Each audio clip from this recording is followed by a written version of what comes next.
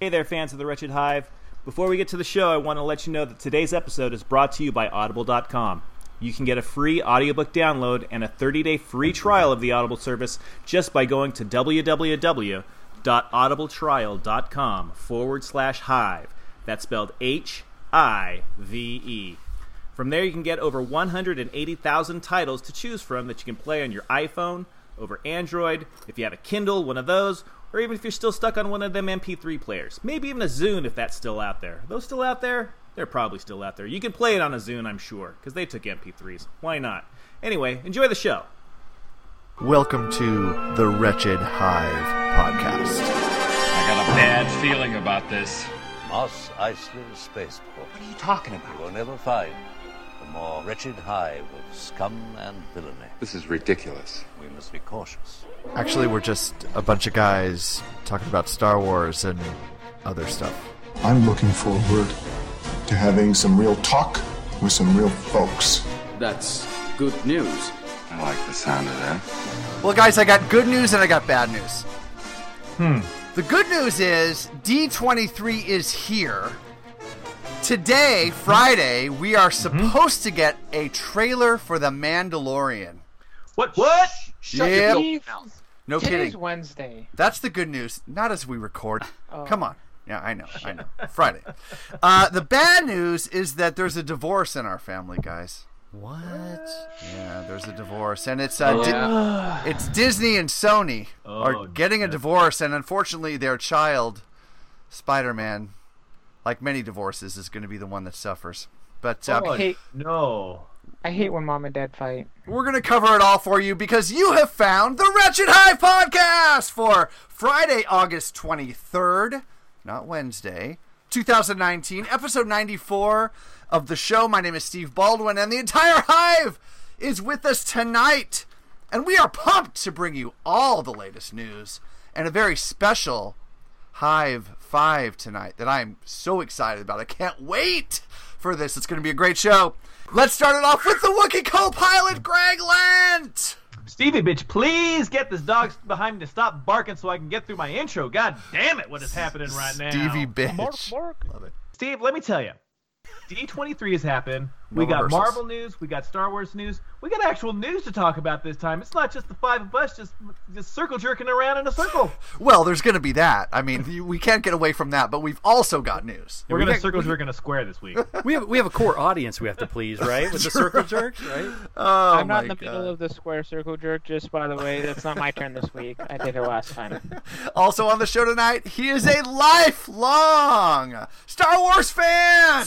Evansky. Oh my God, Steve! I am back and I'm feeling good. Welcome back, my friend. I feel really good right It's now. good to see you, man. You look really good. Thanks, man. You tan, you get some sun. Yeah, a little Club Med, you know.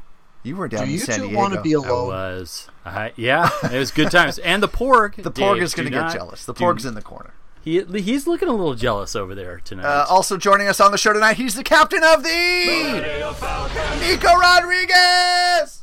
You know, Scott, I don't think good is the word I would use for that pork. Honestly, looking at it right now, it's looking a little frumpy. Steve, have you been abusing the pork? No, never. He's looking real sad tonight. Never. he's Looking kind of real role playing over there in the corner. I don't know what's going on with him. Porg has looked sad since the day we brought her home. Or it. I'm not sure. I think porgs are asexual. I don't think they're he or she, actually. Yeah. Let's just go with that. Porg talking Oh, my It is God. now. And look at BB-8 over there is kind of freaking out, too. And as the porg sometimes says, and finally, I'm an activist and house party enthusiast. we have My first introduction to manhood came when the captain of my water polo team asked me to shotgun a tall can of Bud Light in front of the whole squad at his end of the season bash.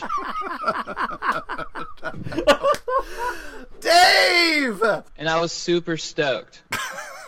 Under no circumstances. I grew up like most kids, worried I couldn't bench 2 plates. Oh, God. Should you ever? I could relate to bros regardless of what kind of bro they were. And I mean, My newfound confidence gave me the courage to ask out the most popular girl in school. ever! She rejected me. Call him. But I didn't care because I was so amped on chugging with my boys. I didn't need love. I had keg stands. What the hell, Potter? I could be at a party and moon people and everyone would laugh, be witty. Why do you have Supreme Court Justice Brett Kavanaugh doing my intro? Whatever that is, I need it. I need to know what that is, Greg. Oh my God. Dave, welcome to the show. Oh, thank you. Thank you to my favorite rebel scum, Stevie Baldwin, and the rest of the Wretched Hive. We are here. We are 5x5 tonight, so thank you to you. Good afternoon, good morning, good evening, wherever, whenever, and however you are listening to us. And it's exciting because before in the pre-show here, and I don't know if I'm allowed to talk about this or not, but we were hatching our plan to buy the country of Greenland because we hear it's for sale. Goddamn, I hate, and they just want to spite the other potential buyer that's out there right now, so they might give us a good deal on it. I hate when you pull the fourth best deal just to get that asshole to shut up.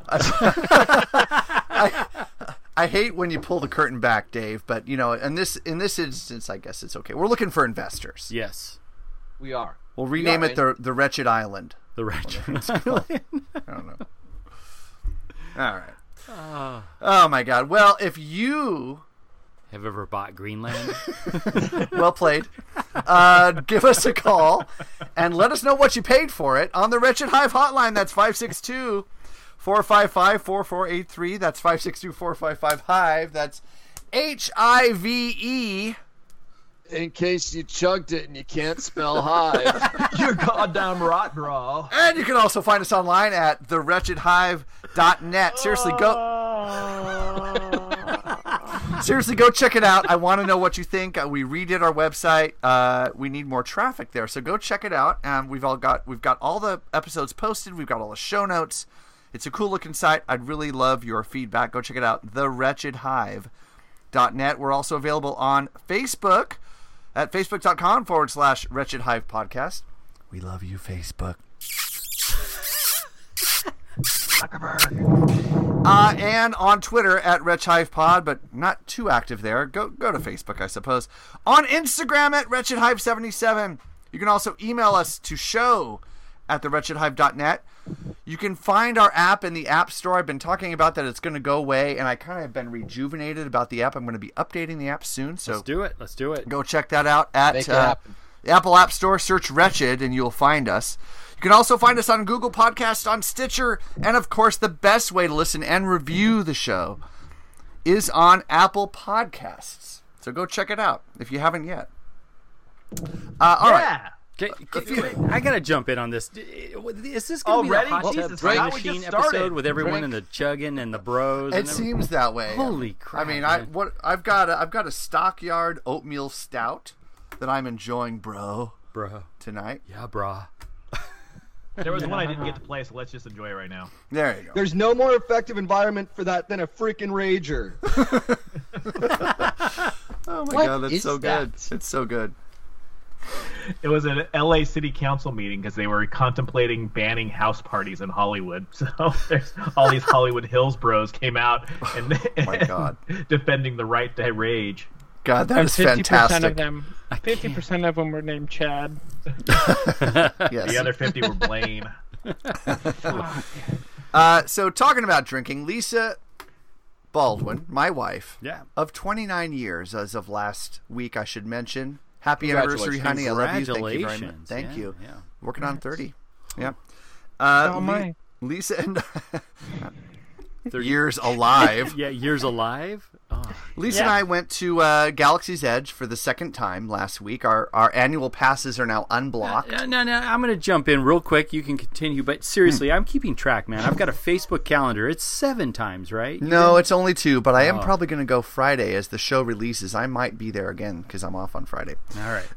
But this time we got to go to Oga's Cantina, guys. I'm jumping the fence and meeting you there. Come on in. You want to go? Let's go. Had a great time there. We had a couple drinks. So one was called the Yub Nub, appropriately named, and it's a tiki, rum-based drink. I'm showing you guys the the tiki mug that came with the $42 drink. You get to keep the mug. Make sure you take your credit card when you go. Oh yeah. Make sure you open a new credit line. Yeah, or better yet, take the Underhills American Express card. Yeah. So my beverage was the Jedi Mind Trick, which is a grapefruit infused vodka. It was green, and I think is it kind of like a mind eraser? So yeah, it was very sweet. All the drinks there are very sort of crowd pleasing sweet. They're not very spirit forward, but it was fun. I mean, the environment there is off the hook cool. It's so cool inside there, and I think my drink was $12. So I mean, you can get out of there for around $20 for a couple of drinks if you want. I just bought the tiki mug because it's a really cool mug. It shows the Battle of Endor, and it's a really well made. Scott, you're kind of a tiki enthusiast. What do you think of the Yub Nub mug? Yeah, we talked about this earlier, and I'm going to just say, as a tiki aficionado, it's a well-designed mug. It has this very unique carved look to it, and it does tell the whole story, and I love how it looks. It's very heavy. It's not cheap.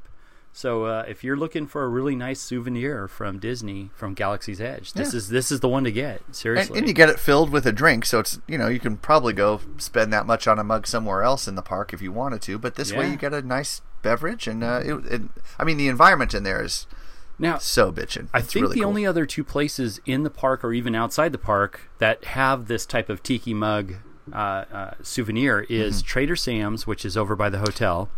Yes. They do have quite a few, and they do have special ones during the holiday, but also if you are a member, I think you have to be a real special member of this, but Club 33 offers a special tiki mug. Yes, they do. Cool. So, I think they used to sell some of the Trader Sam's mugs over at whatever the name of the shop is. It's across from the Indiana Jones ride, but they've redesigned that whole area. That was a very large shopping area, and they've reduced that down to a small shop and then more seating for food, which was desperately needed there. So I don't know if they still sell those there or not. Now, I thought that shop right there across from Indiana was called Trader Sam's.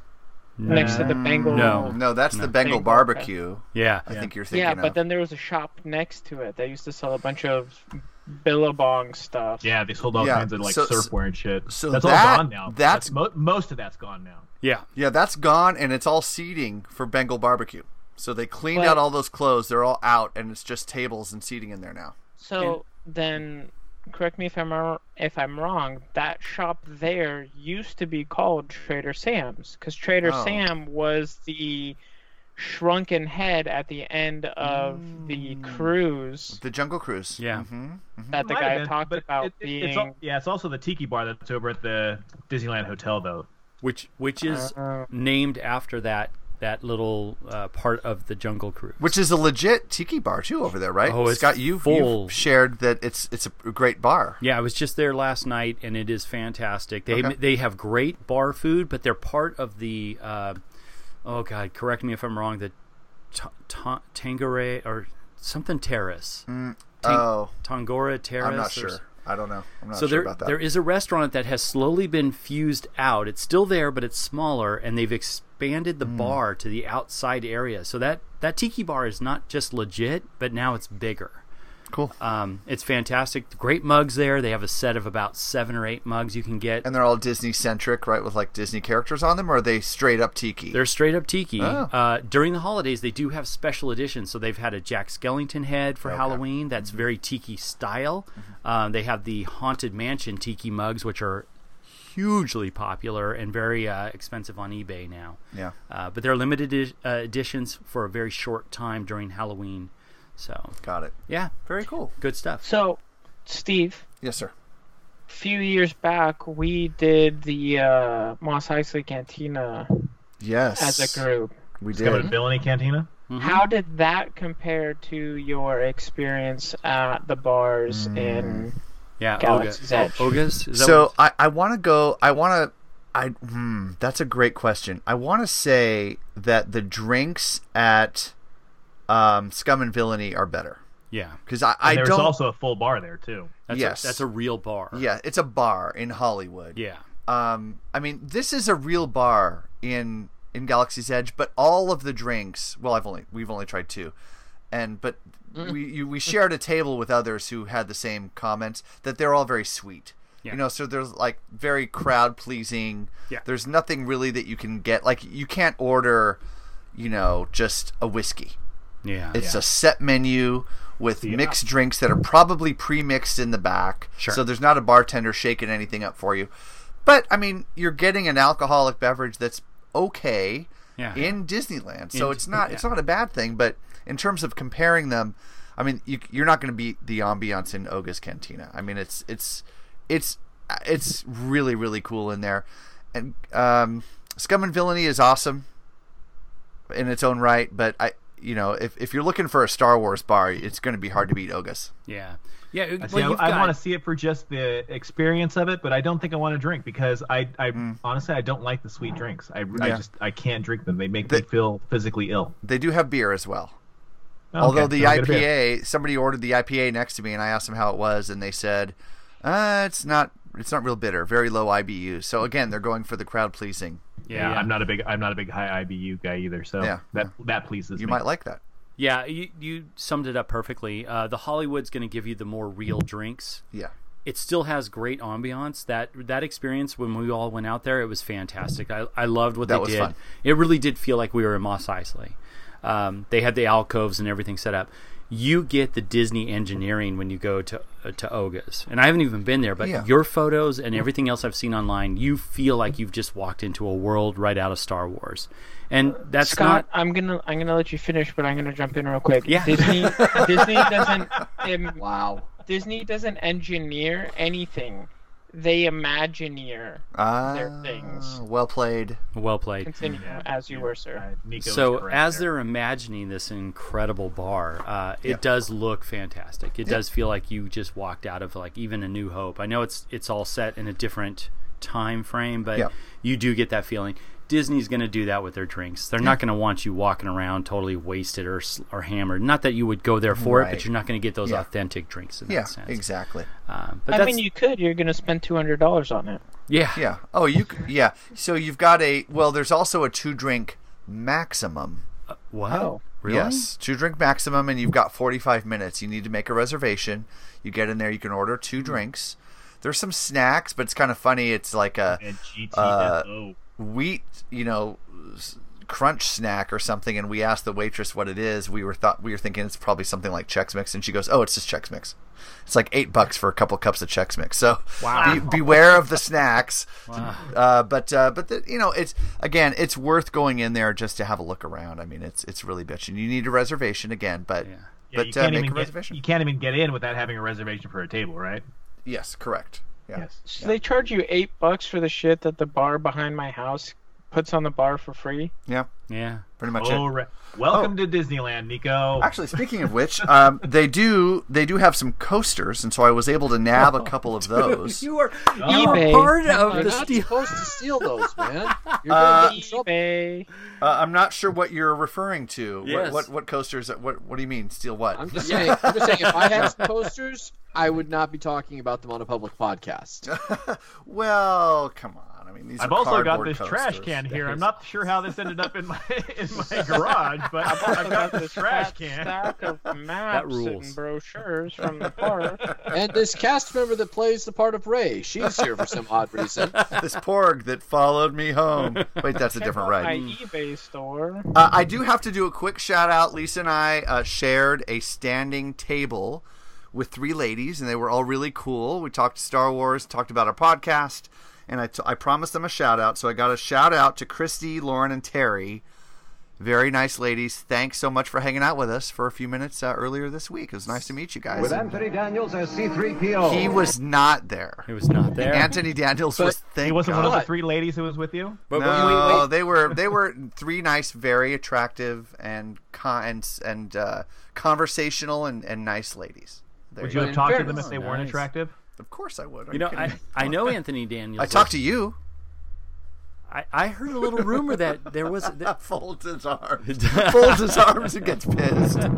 Sorry. Go ahead, Scott. Oh no, I heard that there was some sort of a C-3PO a couple images that came by your way. A little birdie told me something about that. Some cosplay? So Might have. Did you? So these guys asked me if you sent. Did you send me the picture? Yeah. Am I misremembering? Because I sent you might you have to bring it up right now. Yeah. All right. I'll get it back up. Yeah. Okay. That's what she said. Yeah, I know. And then Steve will get it back up. So. Hello. What is this? Scott, What is there's a this pill thread for going that. on tonight? I know you're getting old. I didn't think you were that old, but there's a pill for that, my guy. It's a circle jerk, man. You got to work it back up. Now all right, let's move on. My God, where's the Wretched Hive After Dark music when I need it? Guys, before we get to the news, we've got a very special edition of the High Five to cover. Let's do this. It's the High Five. A list of 5 things. 5 things. 5 things. 5 things. 5 things. 5 things. That's a bit excessive. 5 things. This is the top 5 things that I put in the list while becoming slowly more incoherent. A top 5 list, if you will, from the Wretched Hive. That's right. It's been a while since we did a High Five. But tonight's High Five is very special because we're all fans of the music of Star Wars. John frickin' Williams. Jay Wilbur. J-Dubs. Is the man, and he's not only done Star Wars. I don't know if you guys know this, but he's done more than just Star Wars. What? Yes. I can't. Crazy. John Williams has so many amazing soundtracks and amazing themes within all of the soundtracks that we thought we would do our High Five, top 5 John Williams themes. So these are the guidelines that we agreed on. So we're not just talking about main themes, although certainly the main theme of whatever movie we're talking about would be up for potentially being in your list of top 5. But it need not be the only the main theme. It could be any theme within any John Williams soundtrack. And so these guys have been planning all week. Each of us selected and sent me a list. I'm the only one that has everybody's list. We haven't talked about this. We didn't plan any of this. But I got all of their lists. I have all the music queued up, and we're going to run through this. You're basically Price Waterhouse Cooper tonight, and you could announce the wrong Best Picture winner. I could very easily do it, having 2.5 beers in my belly. So we're going to see how this goes. So, guys, here's the order. And there's no rhyme or reason to this. I'm putting the order. I'm using the order of which I received the top 5 lists. All right? So the order is as follows. Dave will go first. Nico will go second. Scott will go third. I'm number 2. I'm the shit. Greg will go... No, I will go 4th. Greg will go 5th.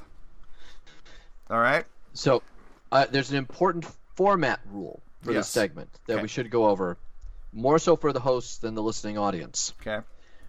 We do not talk about any selection in any depth until it's mentioned at least twice. Yes, thank you. And we established that rule. Who's keeping track of that? I will. Dave is keeping track. Dave is the scorekeeper. I will play the tunes. Dave will record the score and the rank order. And Dave, remember, you are assigning 1 point for 5 for the 5th place. 2 points for 4th place, 3 points for 3rd, 4 points for 2nd place, and 5 points for a 1st place vote. And I'm not going to lie, I may impose new rules as we go throughout this if anybody pisses me off. So that's totally legitimate. Scott, I'm looking at you. What the motherfucker? As a member of the board of the Wretched Hive, Dave, you can do. You can pull rank on that if you need to. I am drunk with power right now. You don't have any more rank than Scott does. You're so just drunk. Do what you want. You're just drunk, motherfucker. All right, so Dave, as mentioned, you are first up, my friend. Give us your number 5 John Williams theme. Number 5 is not the theme song to this movie, but it's the classic 5-note sequence from Close Encounters of the Third Kind, the classic alien communication 5-note sequence. Each of these, we'll let it play just a little bit.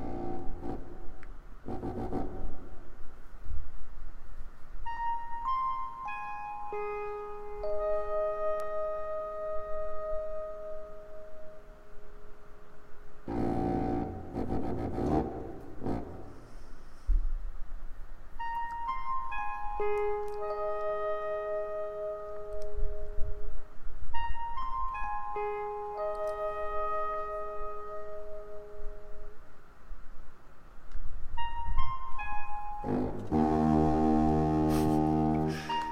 right, there's no one from... Oh, we're not talking. Sorry. See, I already broke the cardinal rule already. I almost did. God damn it, Steve. Damn it. All right, so I'm going to let these we run. Can't have nice things. The first time we hear these clips, I'm going to let it run for about 30 seconds.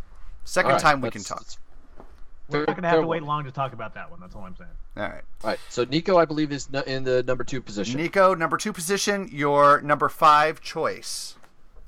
The Jurassic Park theme song. Oh, that's a strong one. That's very strong.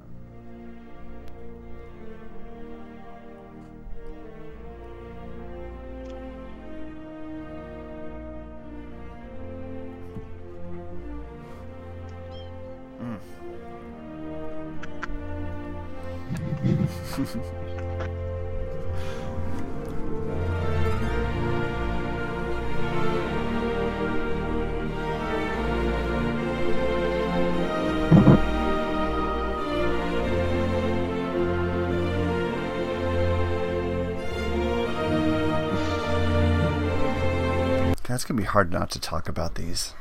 Man, Nico's almost murdered by a cat. All right. Damn it, cat. All right, next up, Scott, you have the conch, my friend. Your number 5 choice. Main theme, 1941.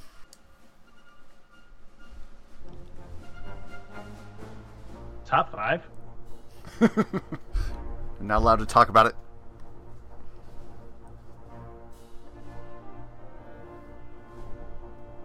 Or listen to it, apparently. It's kind of skipping around there. It sounds like a rousing theme, though. Starts out kind of slow.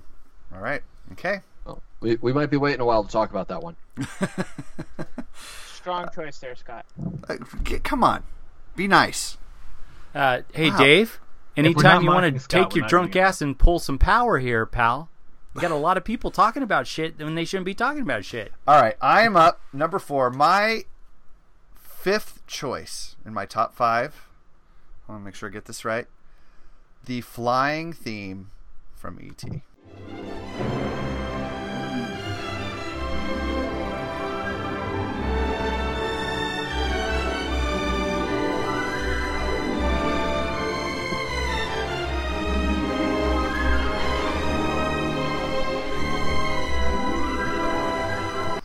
Oh, God, I'm going to start crying. I love that theme. All right.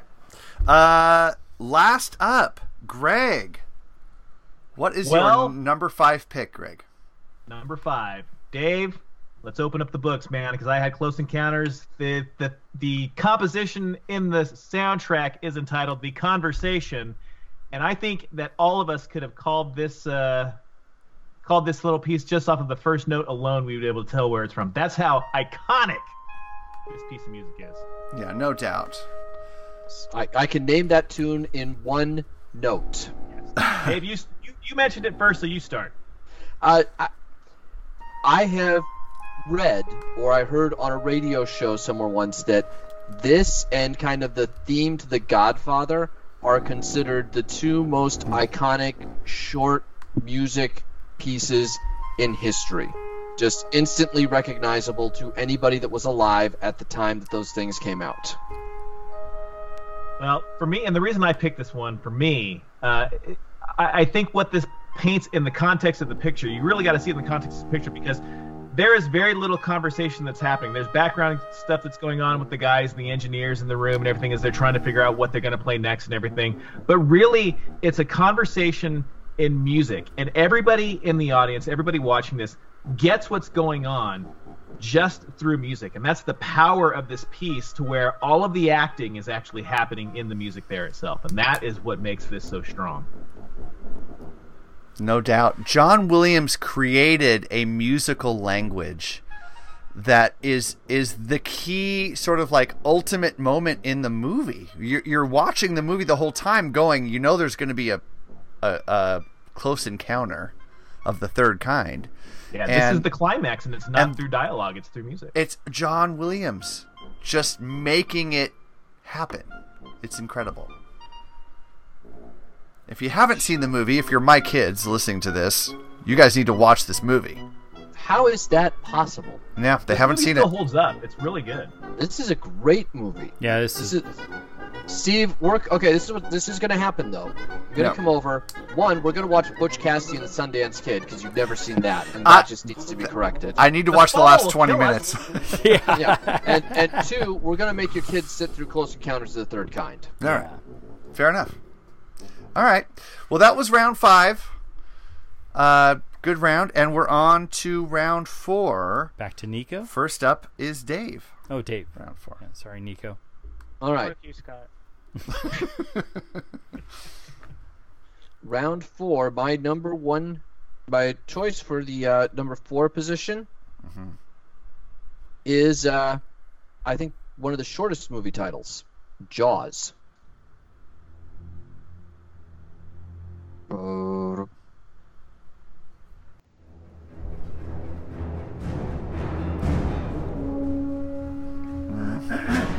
I love those horns. French horns.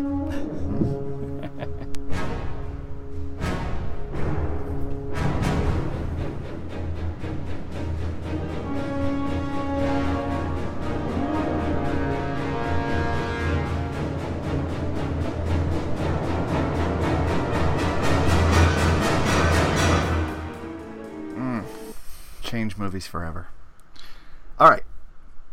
Up next, round 4, Nico. Actually, round 2, I guess.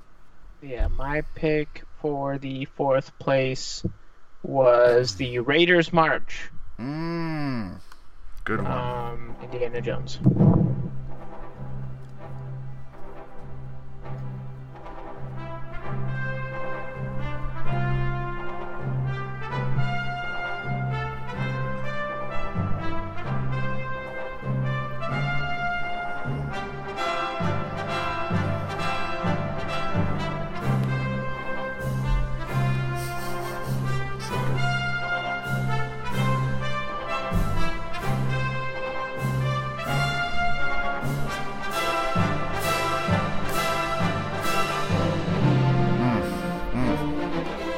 That is strong.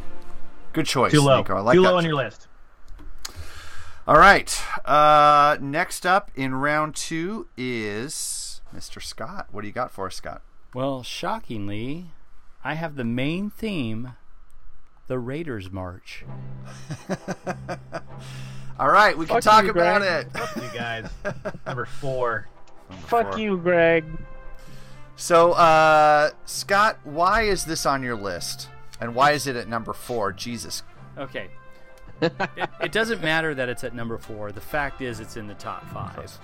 My point is, this is just an iconic theme. It encompasses everything that we loved. Spielberg and Lucas doing their little homage to the what was it, the 20s, 30s serials back then, with Williams just making that classic score. He just took it to that level that you will never be at a point in history, hopefully, but I'm almost certain it would never be that you do not, am I not getting... No, you're fine. Okay. That you would not recognize that song. Anybody, generations. We're talking now a second full generation, a third generation that actually can understand what that theme means. And that just takes it to that level. That's what Williams does. Williams can make stuff classic, timeless, take something that is also, this historic, like an homage type thing, but make it his own. And that's what I loved about this theme. Why it's not number 1, there's other issues for that, but it's still in my top 5, and I love it. Nico, why do you love this? This one and my number 3 pick, it was a tough battle for 3 and 4 for me. And really, I like to laugh. So my number 3 pick, I'm not going to spoil it. My number 3 pick won out on the 3 and 4 just because that shit makes me giggle every fucking time I listen to it. All right. But John Williams as a composer, goddamn, every one of his compositions that I was going through doing my homework for this bit, while I was not reading show notes. God, there's just there's a feeling that you get when you hear all of these songs. It doesn't matter what song it is, from what movie it is. Yeah. You remember the feeling that you had when you were watching that film and what was going on that screen, and whether it be, from the Jurassic Park theme. I just remember seeing, when you see the dinosaurs for the first time and it shows that giant, plains out there and you see all the dinosaurs walking.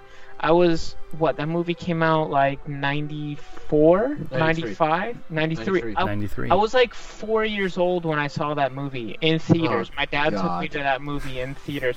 Yeah, I didn't sleep for a long time after that.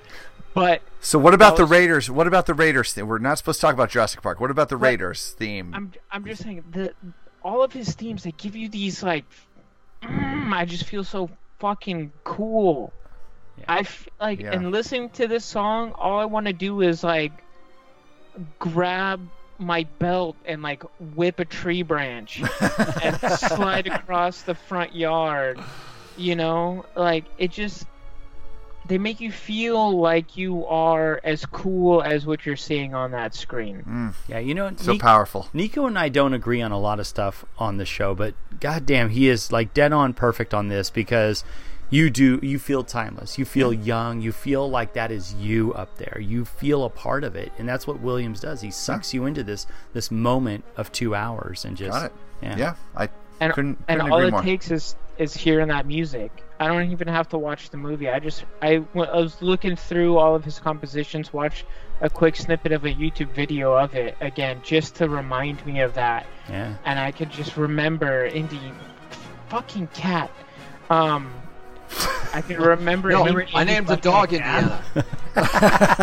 All right, we get it. Okay, moving on. Let's see. We're on round 2. Scott, you're up for round 2. No, I did. Oh, sorry. I did the Raiders. You did yes. Raiders. My bad. That was just you. You're up. Oh, that's my turn. Oh man, this is where it got really hard for me. That's what she said. My top 2, were pretty easy for me. 3 and 4, I really had a hard time, and so I landed on number 4. I landed here.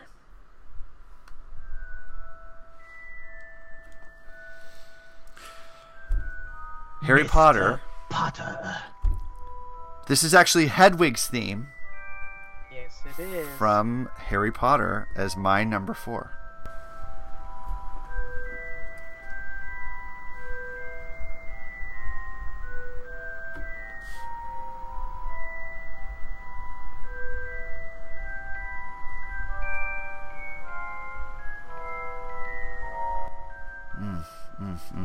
I can't wait to talk about that one. Yeah. All right. Greg, last pick here in round 2 is yours. Round number 2, my number 4 pick in round number 2, if all this makes sense. Dave, you're in my head, buddy. Jaws. Ooh. All right. Let's go. I picked this one because I feel like it's a bit of a departure from his normal soaring, triumphant anthems that you get for most of the top memorable ones. Steve, you made the comment under your breath that Jaws really changed cinema. We always talk about how Star Wars changed cinema. Jaws was the forerunner to it. Yeah. And to Nico's point of the evocative emotion that you get from listening to it, everybody knows what the Jaws theme means. Be afraid for your fucking life. You're about to get eaten. So I know Greg's going to talk about it, the two guys that definitely brought this together, Greg and Dave. But I want to just say something real quick. I want to throw something in there on this. I can't agree more with you guys on this. It was a really hard pick. Well, you could because you didn't pick it at number 4. Right. Wow. But I'm going to say, because you brought it in, or you guys we can talk about it now, I want to say something else. The soundtrack is phenomenal. Dave, you said something that's interesting to me. We're talking about his encompassed body of work. But at the time, Jaws was a breakthrough from what was a very standard body of work that this guy had.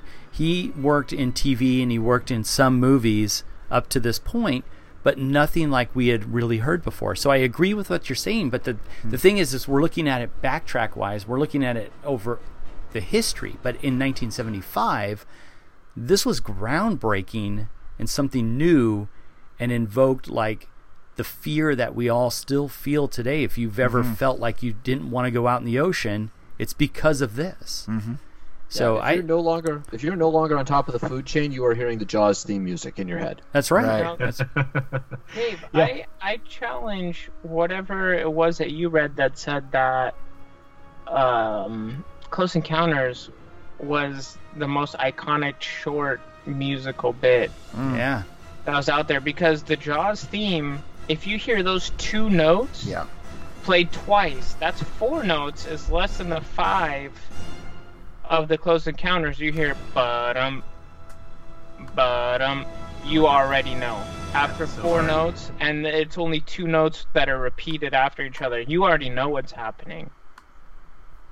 Yeah, that's true. But has anybody substituted their car horn for the Jaws theme song? People have substituted their car horn for Dixie. They've substituted their car horn for the Godfather theme, and they've substituted it for the Close Encounters conversation. That's it. I'm doing it right now. You know, but has Nico, anybody substituted their car doors for Toto's Africa though? But yes, the guy who owns a Volvo 240S in Kentucky. Nico, we're sharing the same brain tonight, Nico, which is a scary thing. But with it's 2 notes. You don't even need to play it again. You just donut. You hear that, and it's immediately recognizable. Yeah. It immediately evokes fear. It's just a brilliantly composed piece that immediately evokes fear in the listener, and it's combine that with a great movie and solid gold. And Greg needs to talk about this because it's also part of him, but I also want to say one other thing. I challenge each one of you, if you haven't done this. Scott is literally jumping in on this one twice ahead of me. He just jumped in on himself. I did. But one of the things... Greg gets to talk. Hang on. No, I want Scott to finish. Okay. I just want to say, I want to challenge each one of us. If you have not listened to, other than watching the movie, get the soundtrack, download the soundtrack, Spotify the soundtrack. I don't care how you do it. Listen to the entire soundtrack. The theme is classic. I will grant you all of that. I have an honorable mention from a track from this called Father and Son. And if you have not listened to that one piece of his music from this movie, it's goosebumps. Is it the scene with Roy Scheider and his son? As they're talking? Yes. It's so great. It's seriously, I'm getting goosebumps just even talking about it. Greg, please. Sorry, man. There's, we could talk about this one all night. I think that all of you guys have said it really well. But I will just add, for me, this, like Dave said, well, like Steve said, actually, it changed cinema. I mean, this is really the piece that set the tone for how blockbusters were going to be scored. And so from here on out, there was I'm losing my train of thought. There was this huge pattern of composers creating these huge theatrical scores to help set the tone for the movie, where you didn't really see that before. So it's an industry-changing event, one that's kind of taken for granted for today, but back in the 70s was groundbreaking. Yeah. No doubt. Hey, what happened to Scott's video feed? I was trying to fix it, and you were laughing at me, so I stopped trying to fix it. All right, we are on to round 3 here. Dave, you have the conch. Your pick for round 3. My pick for round 3 is one that's already on the board. Okay. The aforementioned Raiders March for Indiana Jones. Okay. All right. Does he get to talk about it now? I think he already did. Oh, okay. We already covered that. All right. Unless you want, Dave, you have anything that you want to add about Indy? Anything to add about Indiana Jones? Just that I think Indiana Jones is in this 5 to 6 year run for John Williams that is just put it up on granite. No composer is ever going to have a run like that ever again. Yeah. Totally agree. All right. Good. Next up in round 3 is Nico, and I'm excited for this one. I think. Victory celebration, motherfuckers. Yeah, nub. Whoa. Wait a minute. You chose this over Indiana Jones? Oh my God! Everything just collapsed. Not allowed to talk about it. Oh my God. Well, this one's definitely not coming up again, so we may as well talk about it. You don't know what my number one is yet, Greg. Hold on. You know, first Trump gets elected, now this. I just don't. All right, Scott, you are up for round 3. What is your pick, my friend? Okay, I don't know if we can't talk about. I'm sorry, but seriously, where did you get that mix? What? That's not the original. Yeah, is that the dance mix? That is. No, that's the no. That is the theatrical release. That is from the motion picture soundtrack, people. Stop it! I have that at home. That is not from that soundtrack. That's John Williams in the London Symphony Orchestra from the Star Wars Return of the Jedi soundtrack, Ewok Celebration and Finale. Someone has totally duped you right there. That is not okay. Damn it, iTunes. All right, Scott, you're up. I guess we can finally talk about this. E.T., the flying theme. The extra testicle. All right, you want to go first, or should I go first? Go for it. All right. In doing research for this, I must have listened to 50, 60 different tracks. The John Williams catalog is incredible. It is. And I actually forgot about this piece. What? And when I heard it, I was like transported back to 1982, sitting in the theater with my uncle, who was a Marine, hardcore Marine, and I looked over during this scene and he was crying. Yeah. And that was an emotional moment for me as a child, and I was 14, but still, it's like, holy crap, this is like impactful. And it was the first time I think that I really realized that movie music can do something to you physically. Yeah. And I've listened to this track probably 5 or 6 times in the last couple days, just because it makes me feel good, and it brings back memories of my childhood. There's only one other track that does that, and I can't talk about it yet because it's on my list later. But boy, this one's hard to beat in terms of an emotional pull, Scott. Yeah, I can't agree more. This does bring back the same feelings. I was at the Westminster Twin when I first saw this for the first time, and that feeling was, there's tension.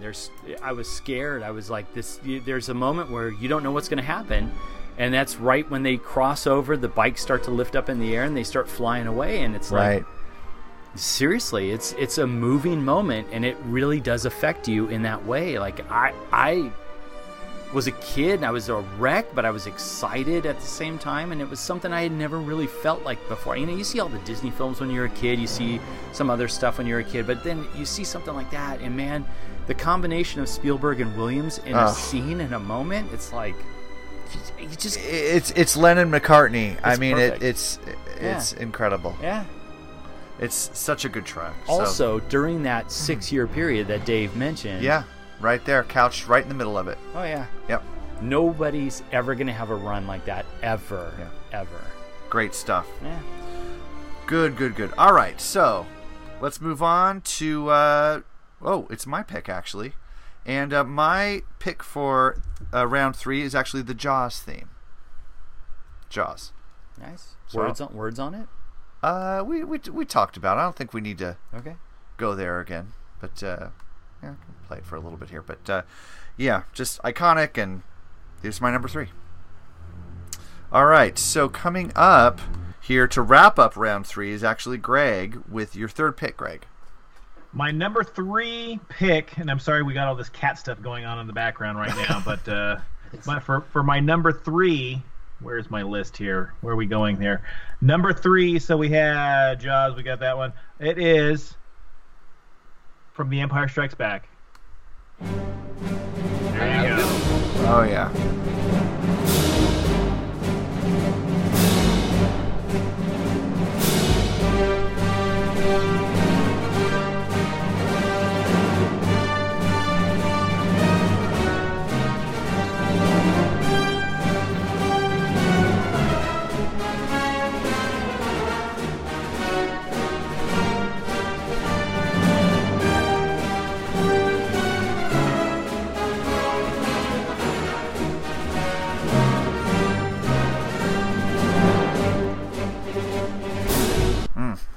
need to wreck me some rebels is what I need to do right now. That's right. Take those fuckers down. All right, so that wraps up round 3. So we're on to round 4. We're approaching the pinnacle of our choices, and the conch heads back to Dave.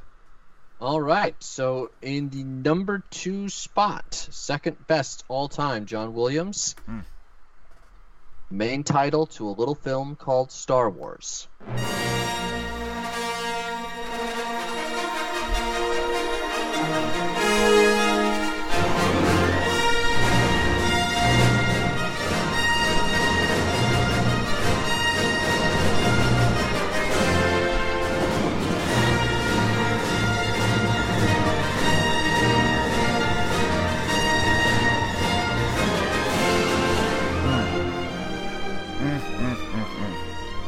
Number 2 for Dave. Yes, number 2. Excellent. That's a great choice. It's a great choice at number 2. Little low, but it's a good choice. I assume we're going to talk about it in depth in a little bit. So. I think we might. All right, so next up in round 4 is Nico. Nico, what you got for us? My number 2 pick for this week's rendition of the Hive 5 is Hedwig's theme from Harry Potter. All right, so we can talk about this. So, Nico, you wanna take the lead on this one? I don't know, man. There's just something about this.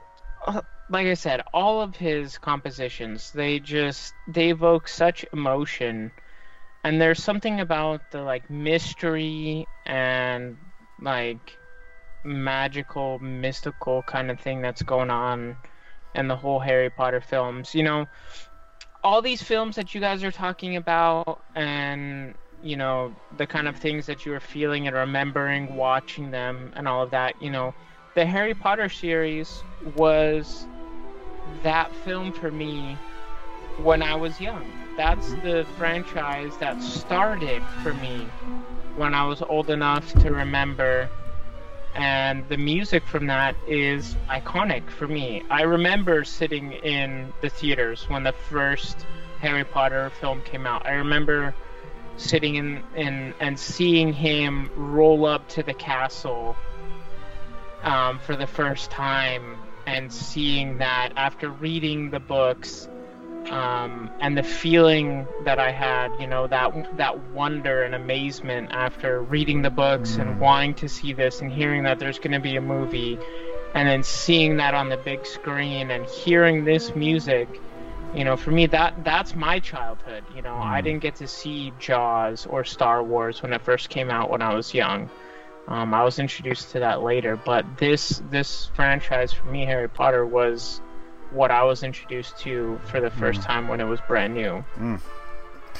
Well said. And I will just add that in the same way that George Lucas set out to create stories and mythology for the children of his generation, I feel like J.K. Rowling, maybe not purposefully, but that's exactly what she did. She created stories and a set of mythology for children of her generation, and that includes you, Nico.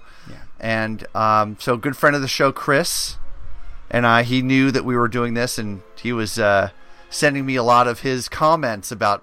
I wasn't sharing mine at all, but he was sending his comments about his choices, and his daughter chimed in with, don't you forget Harry Potter, because this is the storytelling of my generation. This is the Star Wars for me.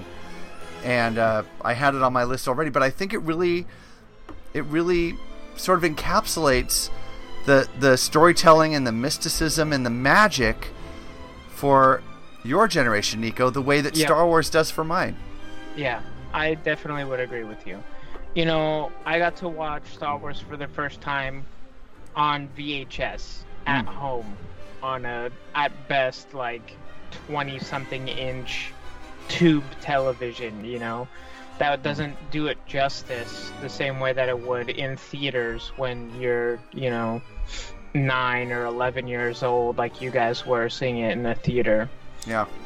But for me, this was, besides Jurassic Park and as scarring as that film was for me at 4 years old, Harry Potter was the, like, oh my god, I know this world, this is amazing, and seeing it on film on the big screen and having that music blasted in my face, I'll not forget that ever. You know, that's a great point too, and just not to belabor the point, but I think I will, because that's what we do. Yeah.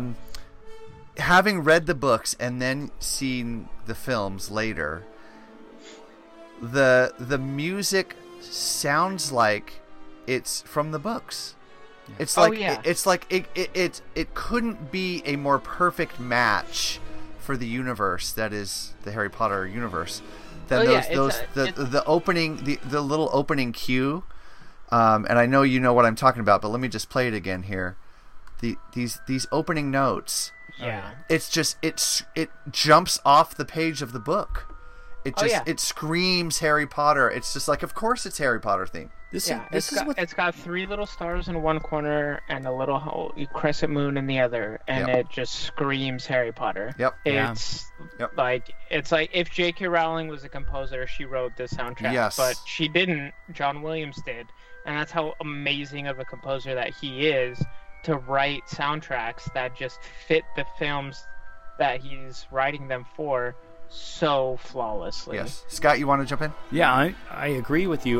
You know, as much as we have these themes on here that are loud and bombastic and just iconic and just huge, let's not forget all those little subtle things. You guys talk about Jaws and the 2-note theme and all this. Those little intro notes right there bring you into a magical world, and that's what's brilliant about John Williams. He's all over and knows how to control that and bring it to life and make you feel a part of it. So whether it's subtle, whether it's an entire orchestra that's just blaring, you know, a massive theme, and good guys riding off into the sunset on horses, or whatever, you know, space battles and all this stuff, he knows how to bring it all down to a really personal level, and that brings us all into that film, and I love that. That's what's wonderful about it. Yeah. Well said. All right, well, let's move on. We are in round 4, and that was Nico's pick, so that means next up is Scott. Oh, round 4. Okay. It's getting up there now, buddy. My number 2 pick on round 4 is one of my all-time favorites. I absolutely love this. It makes me feel that, yes, a man can truly fly. And that's Superman, the main theme.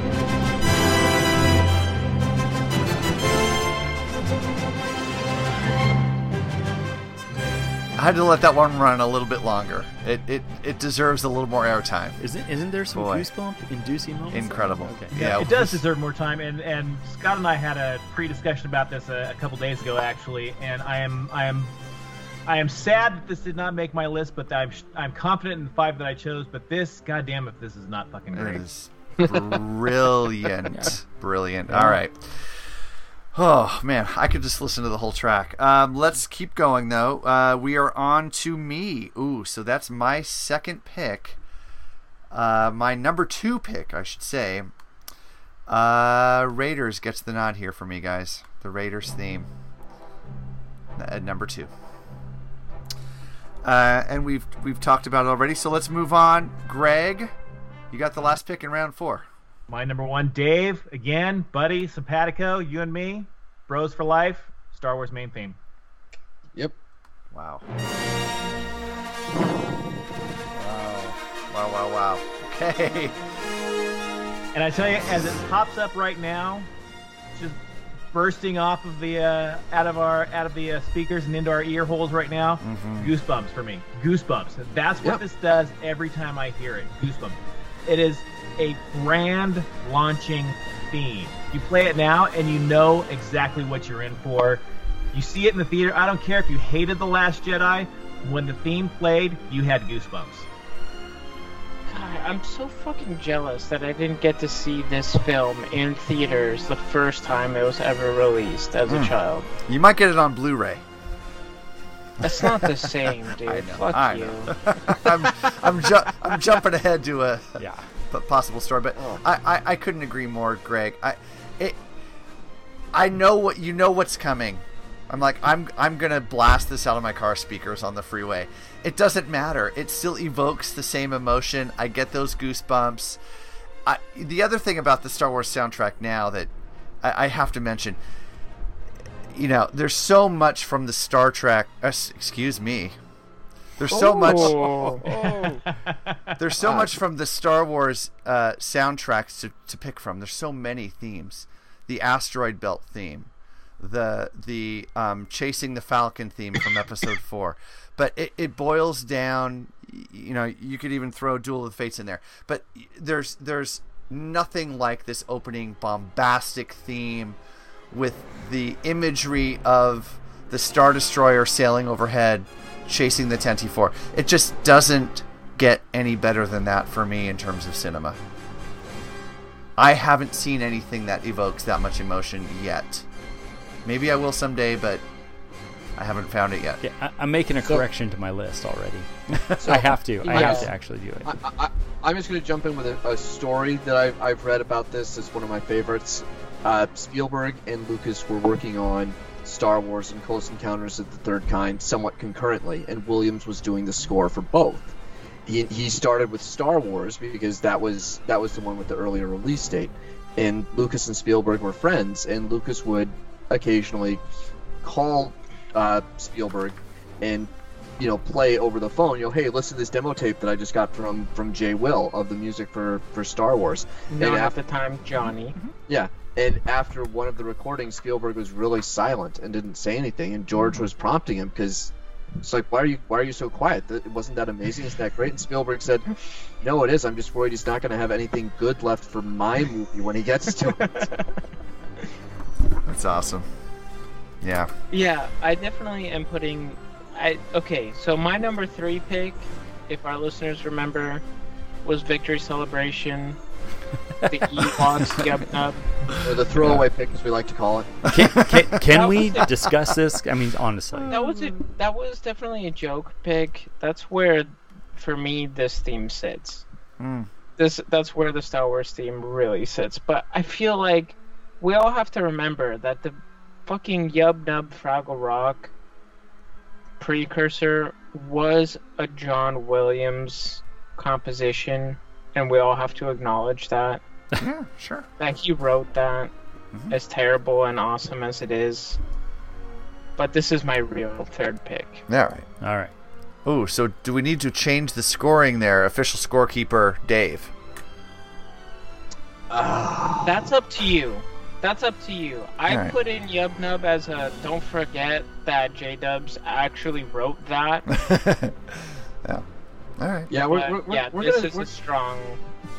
We're gonna stick with Yub Nub. If you had changed it in the round, I think it would be allowable. But we're well past it, if that makes sense. I like that because then that's a permanent record that his number 3 is Yub Nub, and it will never be changed. I'm saying if you'd been like Yub Nub and let's see if and you're like, no, I'm just fucking with y'all. It's really this. I would say, all right, yes. Okay, well, nobody was talking about Star Wars theme song at the time because it hadn't come up yet, so I wasn't allowed to talk about it. All right. All right. Fair enough. Yeah. But yeah, this for me is top 5 material for sure, but definitely doesn't beat my top 2. Okay. All right. Wow. Hang on. Let's hear it.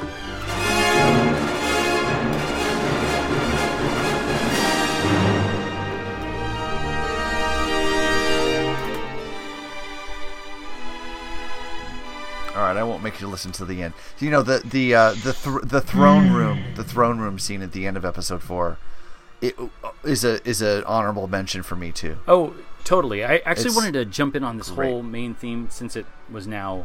We got one more round. Oh, you want to talk about the Star Wars main theme? Yeah, because I just want to point out. Yeah. It was one of the toughest things, and we'll get to some other stuff later, but I just want to say there are so many incredible themes in the Star Wars universe we've discussed. You brought it up, Steve, and what I really love about it is, okay, we're talking about the main title. You brought up some of the best tracks that I've had, like countless. I mean, I've put this on in my car and would drive around like late at night from a concert or something, and that is the Ben's death and TIE Fighter attack. That's that sequence when they take off. It's insanely good. It's so good. And then you just brought up the throne room scene. That victory. Yeah. That was going to be my wedding. Oh, is song. that right? Oh, that's great. Yeah. But we'll get to that later. I'm just saying that's how good this soundtrack is. All of it's so good. Yeah, and there may be something else lingering. We've still got another round to go here. Yeah. All right, guys, this is it. We have reached the final round of the High Five Best John Williams Themes. This is your number 1 pick. And, Dave, you are up. Number 1 pick, buddy. It's time to talk about it because the number 1 pick in my mind is the Superman main title. Love it. Greg is... Scott is giving you the yeah sign. Fuck yeah, Dave! All right. And I'm not going to lie, I knew right away that my 1 and 2 slots were Star Wars and Superman. Yeah. And I had to think about it for a little bit, but Superman evokes such joy for me every time I hear it. I think, Steve, you were with me at the Hollywood Bowl when John Williams played it, and I cried. I literally had tears streaming down my face.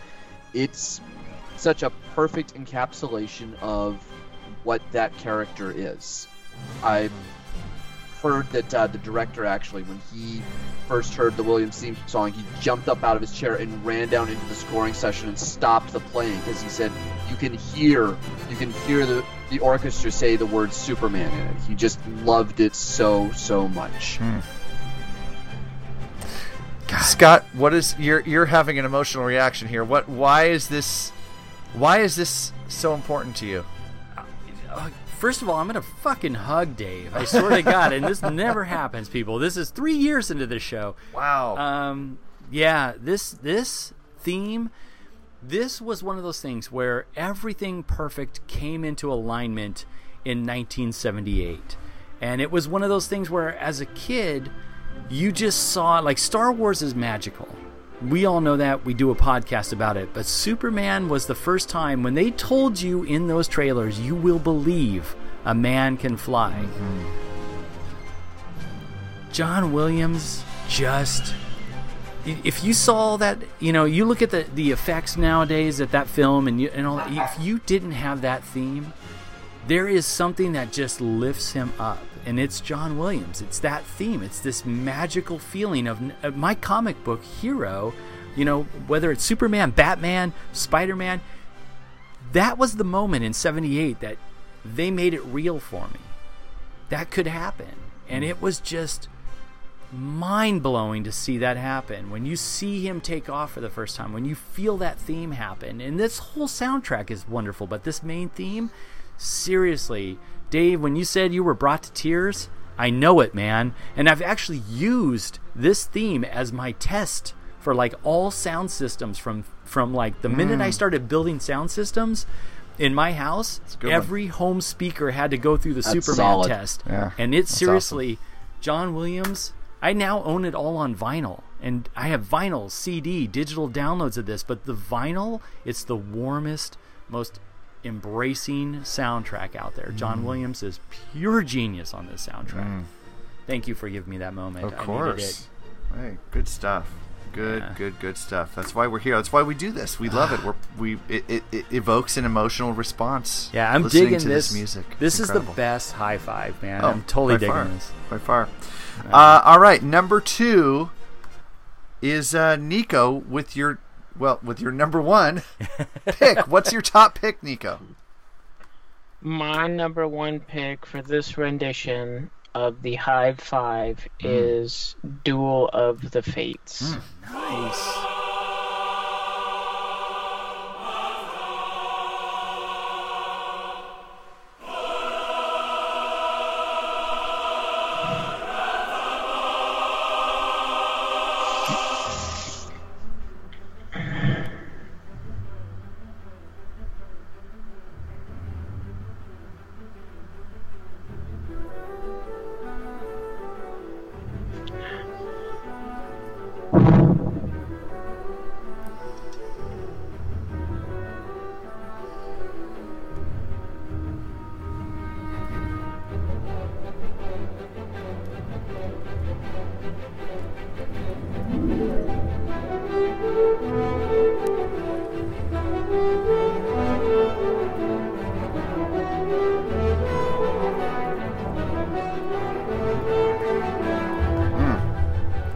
Nico, I'm going to give you a little airtime on this, even though I can see the rest of them. So no one else voted for this, Nico, but I'm going to give you a little airtime here. Why do you love this so much, Nico? God damn, dude. Can anybody else... Yeah. Yes. Yes. Whatever you say, Nico, is right at this moment. Like, the fact that nobody else put this on their top 5 really disappoints me.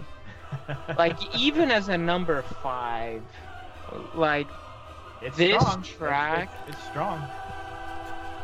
The problem is the catalog is so deep. Yeah. So it really is. You're not wrong in saying that, Nico, and I totally understand where you're coming from. There's a wealth of choices that we could pick from, and unfortunately we only get to pick 5. And you guys all get the years. You guys all get to see these films and hear these tracks in theaters for the first time in your life. You all get to see the scenes that are happening and feel the emotions from the tracks and the films in theaters. I didn't get that for Superman. I didn't get that for Jaws. I didn't get that for A New Hope. You know. Well, don't be mad about it. I am. To be honest, I'm a little mad. I'm a little jealous. You're a hater. I feel out of time. I feel like I missed out. You know, I was born 30 years late. You know, I wish I could have seen those films in theaters, but I didn't. Your mom was like 8 at the time. It's a little early to have a child, Nico. You know, I don't blame her. But I got to see The Phantom Menace when I was... How old was I, Greg? 11? This came out... 1999. 99. I was 9 years old. Yeah. I was 9 years old. 9. So, 9. Holy shit, your eyes must have been bugging out at this moment with Darth Maul and the battle with the Jedi. This moment and this scene with this lightsaber duel, and I still hold firm. I've said it multiple times in the history of our show. This scene is hands down the most epic lightsaber duel that has happened on screen in the Star Wars saga. Mustafar is a close second, but this scene for me emotionally is still number 1. No, I agree 100%. Yeah. And the soundtrack... Got your back on that. Can you hum the tune of the soundtrack that was going on in the Mustafar scene? As emotional as that was, or any of the lightsaber duels that were going on, this song from the Star Wars saga for me is more iconic and more emotionally moving than the theme song is.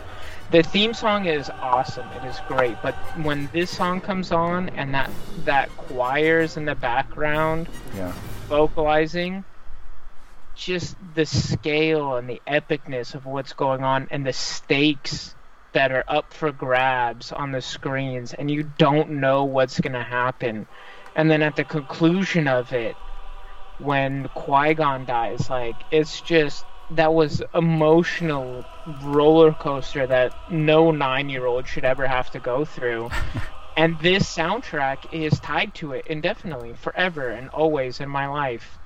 This soundtrack will be, you know, this song in particular in the soundtrack is awesome. And it's exciting. It's sad. It's invigorating. It's an amazing piece, and I absolutely love it. I love it, and it doesn't matter that it's a J-Dubs. It's just that much better that it is. Yeah. In all fairness to everything Nico said is perfect. There is no argument from at least my side of this. Even us, who we've all experienced all those other 30 years plus on Unico, it was an experience. No matter how much we've shredded this film, it really was a moment that was shocking and amazing and spectacular. And John Williams' score makes it phenomenal. This part, this lightsaber battle, this moment. And you know what? For me personally, because Nico said it best, I'm going to just say this. In 99, I got to see John Williams live, and this live was just as good. With the chorus? Full chorus in the background at the Hollywood Bowl in 99, and watching this just months. Like, I saw him in August, saw the film in May, watching it perform live, same feelings evoked. It just was spectacular, and Nico's dead on right, like perfect with this. Beautiful. Yeah. Well said.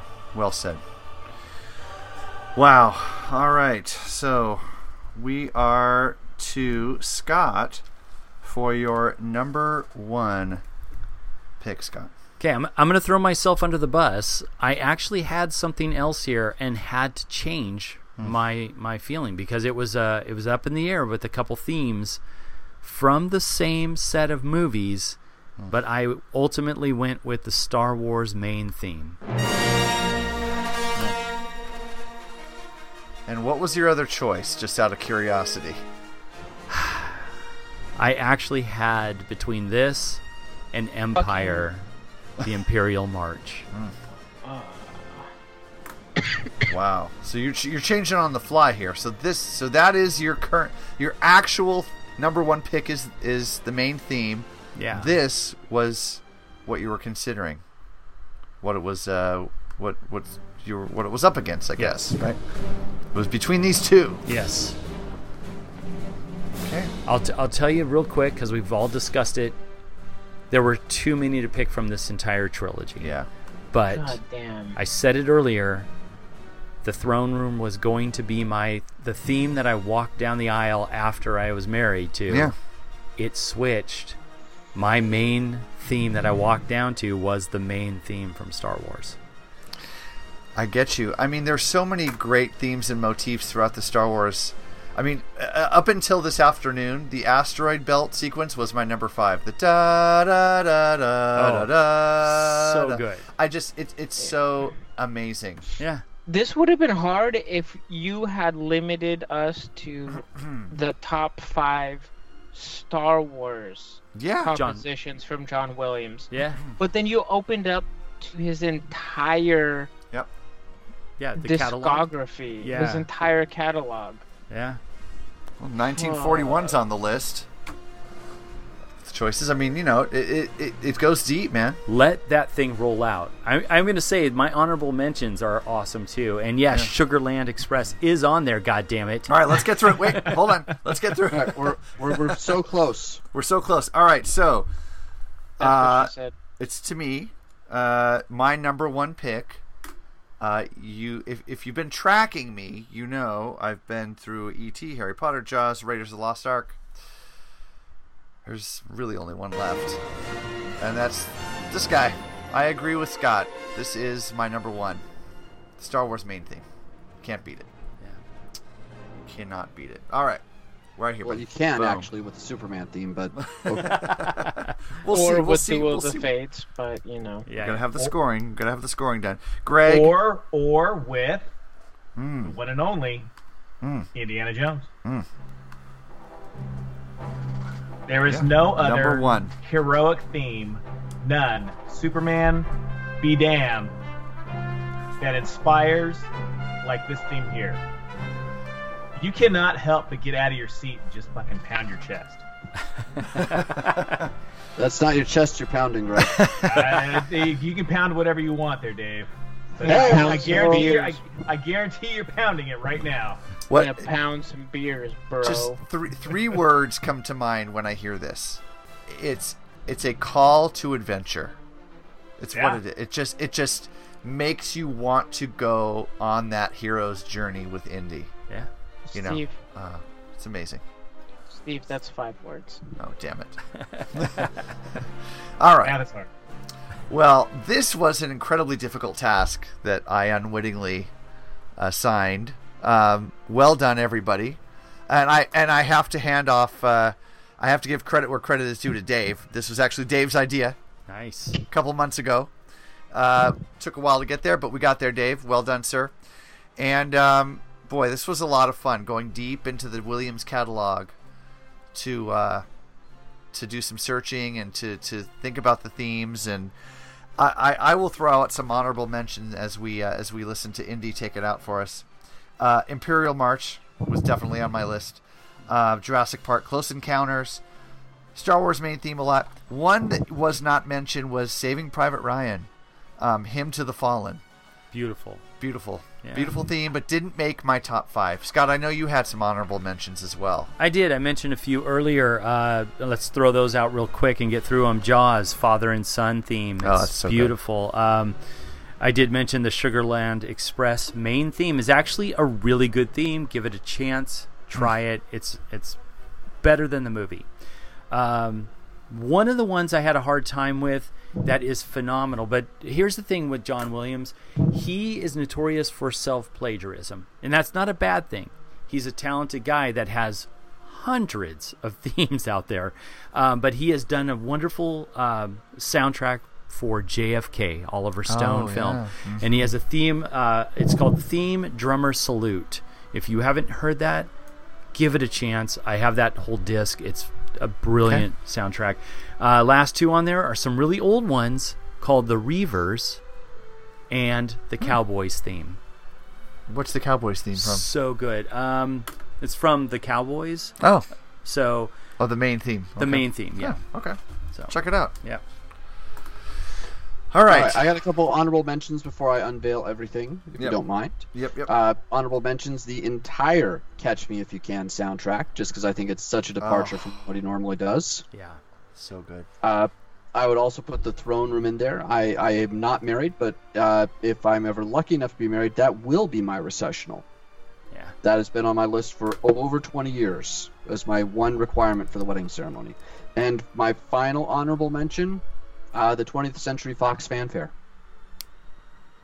John Williams wrote that? He extended it. No shit. Holy cow. Well, I did not know that. Shit. Yeah. Okay. You know what? That's right. And on top of that, he did the two, was it 84 and 88 Olympics themes, which are brilliant. Yeah, Call to the Heroes or Call to the Champions or something? Yeah. Oh, my God. So good. The initial Fox Fanfare was not his. I forget who it was, but he extended it so that for Star Wars, it would kind of roll over that Lucasfilm limited production before you get the silence of the title card. Yeah. Yeah. That was just for Star Wars. Wow. And they liked it so much they incorporated it, and it would be, it evolved to be on the front of every Fox release after that.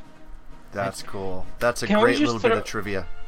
Can we all agree on one thing? As as diverse as our top 5s were, can we all agree that Jay Willie's got a hard-on for the French horn? Oh yeah. Oh yeah. For sure. Well, and he should. It's a magnificent instrument. Yeah, it's a great instrument, but that is predominantly featured in a lot of these themes. It's a go-to for him for sure. Yeah. Yeah. All right. All right. Are you ready for our top 5? Okay. Let's run this down. I have totaled the results. All right. Number 5, Harry Potter, Hedwig's theme. Wow. Okay. All right. In the number 4 position, okay, Jaws main title. Ooh. Good one. Number 4. Excellent. Number 3, very unfortunate, the Superman main title. Boy. Should be higher. The place it should be. You didn't even vote for it, motherfucker. Yes. Number 2, in the number 2 position, with the distinction of being the only song picked by all 5 of us. The Raiders March. Yeah. Wow. Who didn't pick the Star Wars main theme?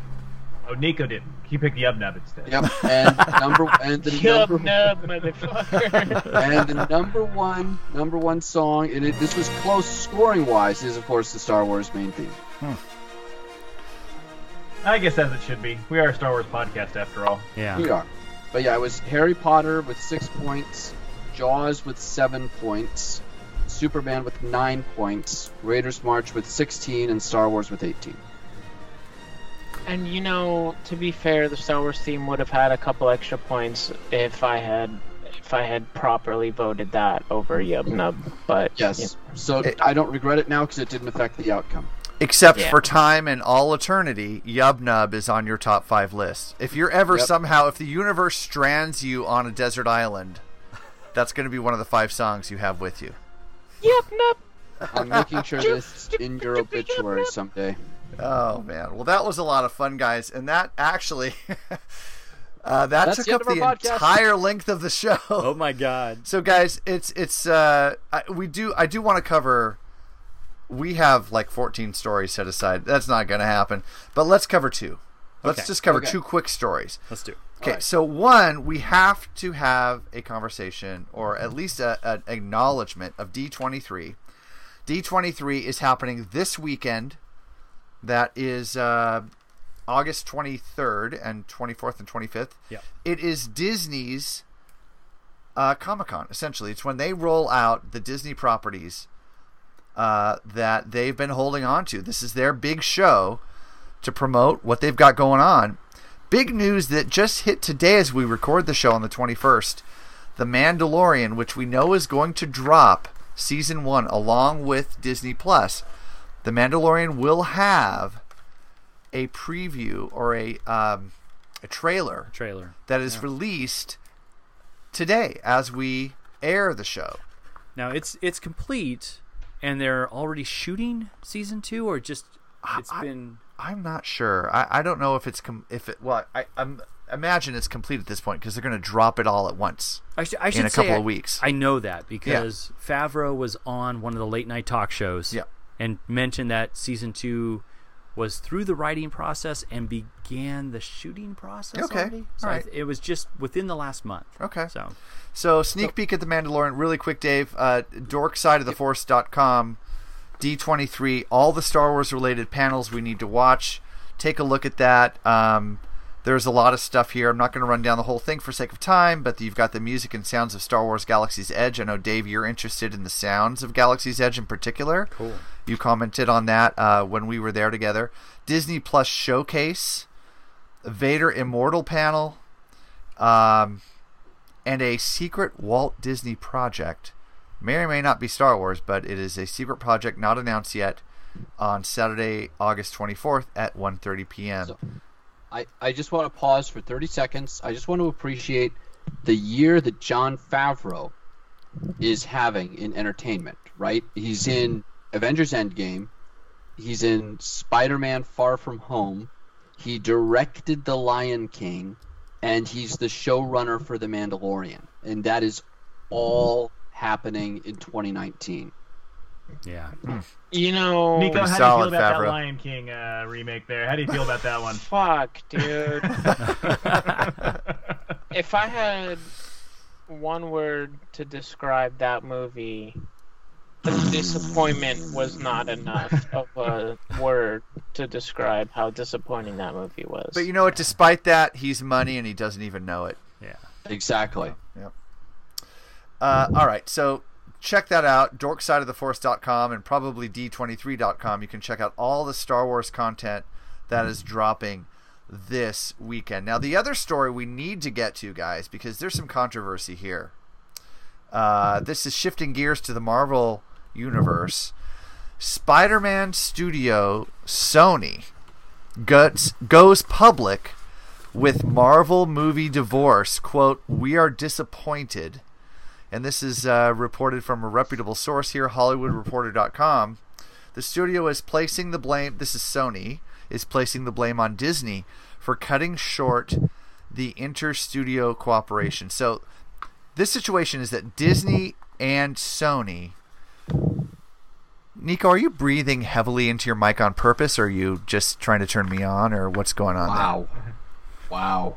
Thank you. It's Thank me? you. That's not Yeah, it's you. I'm number one. Yeah. Sony is placing the blame on Disney for cutting short the cooperation. So Sony and Disney were working together on the last couple of Spider-Man movies, and showrunner and producer extraordinaire Kevin Feige was the executive producer on the last Spider-Man film. If I'm not mistaken, guys, correct me if I'm wrong. On both Homecoming and Far From Home. Both great films. And so Disney essentially pulled him off of a forthcoming Spider-Man project, and Sony did not take kindly to that. They have severed the relationship with Disney, pulling Spider-Man back, and a Sony spokesperson was quoted as saying, "We are disappointed, but respect Disney's decision not to have him continue as a lead producer of our next live-action Spider-Man film." Dave, where does this leave Spider-Man and the future of Spider-Man films right now? Seems like it's sort of up in the air. It leaves him without most of his supporting cast, and it's the single biggest cock blocking of Aunt May that has ever happened, because she will never consummate that relationship with Happy Hogan now. I'm happy to sacrifice myself to that hill. You step in for Hogan. Dave, are you saying there, Dave, that Aunt May will never get happy? Never get happy. No. I see what you did there, but forever. I mean, it's a divorce, not so much in the sense that they're breaking up with each other. As I understand it, Disney and Sony had this very unique property sharing agreement that was in place for a set number of films, and the set number of films are at an end. The set number of films, the cooperation, doesn't jive with the number of films that Tom Holland is signed to star in. I think he's signed for another 2 Spider-Man movies after this, and I think John Watt is also locked in to direct, assuming they, keep making money hand over fist for Sony. It's just a fight over money and power. I mean, Disney, I think, is right in being able to say that Kevin Feige, the most successful producer of movies in the history of mankind, is worth more than what Sony has been paying to date. I think Disney is absolutely justified in saying that. And I think Sony is also justified in saying, you're asking for too much money for something that we legitimately own ourselves and can make a lot of money without you regardless. Okay. And I think I mentioned this to Scott earlier. They've shown as well that while it's a gamble, they can be successful. I mean, they produced on their own Into the Spider-Verse, which is a great Spider-Man movie. Possibly better than the 2 Spider-Man movies that have been released with Tom Holland. Such a great movie. Yeah. Loved it. So they can do it. And they can show they can make money also, because Venom, while a shitty movie, also made a shit ton of money. And that was a Sony product? Yeah. Sony product. And it's Spider-Man universe. So, Venom inexplicably made a lot of money. They have a Morbius movie starring Jared Leto that's in production right now. They're poised to make a Spider-Man universe, which is what they were trying to do with the Andrew Garfield incarnation and were failing at miserably because those movies are horrible. But now they feel poised to kind of break this off. And there is a lot of reporting that, this isn't quite a done deal yet. People are still talking, and who knows, maybe in 8 months this will go the way of James Gunn being fired from Guardians of the Galaxy 3, because they're literally killing the goose that made the golden egg. Yeah. I mean, the Marvel Cinematic Universe is going to be great, Spider-Man's going to be great, but they should be great together. And you're right, it is a negotiation, and they really didn't make a counter, they just said no, so... Yeah, I want to jump in on 2 questions on this. Do we think it's, other than what we've been kind of told, and I did have kind of a pre-show discussion with Greg on this, but it brought up some interesting thoughts. And those thoughts are, do we think it's just a negotiation tactic on their part, because it was something that they came to a mutual agreement on to include that character back into the Marvel Cinematic Universe, which they needed. Now, is this a chance for them to kind of renegotiate and say, hey, we took this and we made this for you, Sony, and showed you how to do it properly? Granted, and Greg, I know you left a little bit of that out, but I want to bring that up. They did a fantastic job with the original Spider-Man trilogy with Tobey Maguire. The first 2 films are excellent films. Really wonderful. Good. Yeah. Minus part 3, we won't get into all that. And then, of course, into the Spider-Universe. I would have a very minor disagreement on the Garfield stuff, but not with number 2. Number 2 was unbelievably horrible. The first one was tolerable. However, is this a negotiating tactic for the MCU and Kevin Feige to kind of continue on with a better payout for them? Greed be damned. That's what this business is about. We've had this discussion about Disney and greed and money and all that stuff before. Second thing is, with Tom Holland, the reason why this deal went into place was to bring Spider-Man into the MCU. So, if this is going to be a split, and how much we've learned the character of Spider-Man is important to the MCU, where does that leave us now with a character we want to continue on into Phase 4? Right. That's a big deal for the fans. And that's where I think Sony and Disney and Kevin should all sit down and work the shit out like James Gunn. Let's get to the actual real meat of this and get this resolved properly. And the Hollywood Reporter story backs what you're saying, Scott. It's really about the money. Reports suggest that studio chiefs Tom Rothman at Sony and Alan Horn at Disney could not agree on a financial arrangement to continue to collaborate. So it's all about the greenbacks. Yeah. And to Disney's benefit, I mean, to their their siding, their backing, they have done something that we have not seen pretty much ever with this Marvel Cinematic Universe. So give them the benefit of the doubt. When they negotiated the deal and said, Sony, we can fix the problem you've been having with your character and the way you've been handling this. Plus, this all came at a time when Sony was going through an incredibly controversial moment with the email flaws, right? The flubs where somebody stole all their emails, and there were Amy Pascal, the Sony executive, right, who was fired, right, for all that, or left. I think fired / left. She's still the lead producer on the Spider-Man franchise for Sony. Right. But again, at a time where it could have gone really bad, Marvel stepped up and said, hey, we'll come in and we'll help and we'll negotiate a fee, but that doesn't mean it's not negotiable anymore. So if they decided to do a trilogy and that's in the contract, then let them work that stuff out. But seriously, 2 movies that are, one is near $1 billion and the second one has surpassed $1 billion. That's not a bad track record, and Marvel doesn't have a bad track record. So you really need to step up your game. It's not like somebody coming in fresh. This is a team that's going to bring them money to the table. So right. Anyway. And meanwhile, the fans suffer because I think the fans really like Tom Holland. Yeah. The movies are really good. Yeah. And if this doesn't continue, it's going to be a real bummer. I think they're leaving a lot of money on the table. They are. Well, and that whole kid's story is built around Tony Stark. I mean, they've they didn't tell an origin story again, but they basically made Tony Stark the Ben Parker of that story. Yeah. So totally. They've really, they're really taking a gamble with this character and where he's going. Yeah. If Sony's leaving, go ahead, Nico.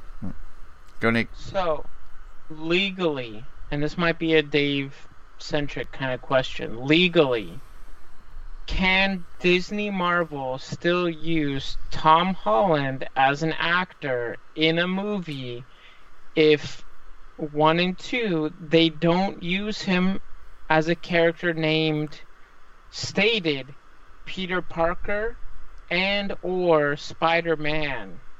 Can he be in a movie named Peter, but if they don't have him in the costume or call him Peter Parker or Spider-Man? He can be Night Monkey. Yeah, I was just going to say, I think Marvel should make a Night Monkey movie with Tom Holland. But I would imagine if I was Sony, there would be some clause in there that he can't appear in another superhero genre movie while he's under contract with Sony for Spider-Man. Now, I'm curious about that. We don't No, know about that would that. be something. That would be something that they already would have done, right? Yes. Yes. Okay, so if they haven't done that, Disney could hire Tom Holland as an actor in a Marvel movie and have him play a credited role as tech genius, because in Far From Home he was gifted with all of this Tony Stark tech that he could come back and just be some techie guy. He could be Ben Reilly. Not don the Spider-Man suit, not be called Peter Parker. They could call him Pete. They can call him Mr. Tallulah very, very, very upset about this. But you see what I'm saying? Like, do you think Disney has a way around? I don't call him think P so. squared. P squared. Yeah. P Diddy. I don't think so. There was a lot of talk for a while that what might happen would be that Disney would work out some kind of deal with Sony so that Miles Morales and all the stuff associated with Miles Morales would become a Sony property, separate and distinct, and Peter Parker and all of the Peter Parker cast would revert back to Disney. So they would both have a Spider-Man character to work with. But that apparently is going the way of nowhere. You don't trade away $1 billion asset if you're Sony. Yeah. Which is odd because Into the Spider-Verse introduces Miles as the main character, and the Miles Morales character does get kind of introduced in the first Spider-Man movie, Homecoming. Yeah. So it almost felt like that was a direction they were going to take. And it's almost like if that's the case with whatever negotiation is falling through at this point, they're just leaving it out there, and that's kind of a sad situation for that character, because that's a fun evolution of Spider-Man that I think they should address and we should see on the big screen. Yep. And not just in an animated version. Now, do you think Sony has a future with Spider-Man without Marvel, without Nick Fury, without Tony Stark, without any of the Avengers being mentioned at all? They have a future. I just don't know that it's going to be as blockbustery of a future as they wanted. Because for all I'm down on the Andrew Garfield stuff, I don't think those movies lost money. I don't think they made a lot of money either. Yeah. And a challenge for Sony is there is a clause in the rights contract they have. They do have to produce Spider-Man material. They can't just sit on it. Yeah. Oh. And there's a ticking clock in there. The rumor is that it's somewhere around 3 years, but Sony has to produce a Spider-Man movie every set number of years, or they lose the film rights and it reverts back to the parent company. Yeah, Dave, So I at heard some it point- was 5 years, but you're probably right on the 3 year mark. And also, the thing with Sony and leaving the character where he's at, you're talking about it going into a part 3 of a franchise they've already established through the MCU. We're talking about a character that we know with the Andrew Garfield version of this. They were trying to build a Spider-Verse by introducing the Sinister Seven, and now we kind of got the Venom. Sinister Six. Magnificent Seven. Yeah, I'm getting them all thrown together. But now 10 points from Gryffindor. But even with Venom, and they're trying to expand that and bring probably Spider-Man and the Venom universe together, which just makes it awkward. They're and two weird. separate universes? No, technically the suit is a Spider-Man suit that left Spider-Man or was rejected by Spider-Man and found. We could do a whole podcast on this. Oh, yeah, seriously. Yeah. All right. Well, we'll watch this one carefully. I certainly hope Tom Holland doesn't go anywhere, because that kid crushes Peter Parker. He's perfect. He's perfect. Oh, we're using our made-up names. In that case, I am Spider-Man. Let's get out of here, you guys.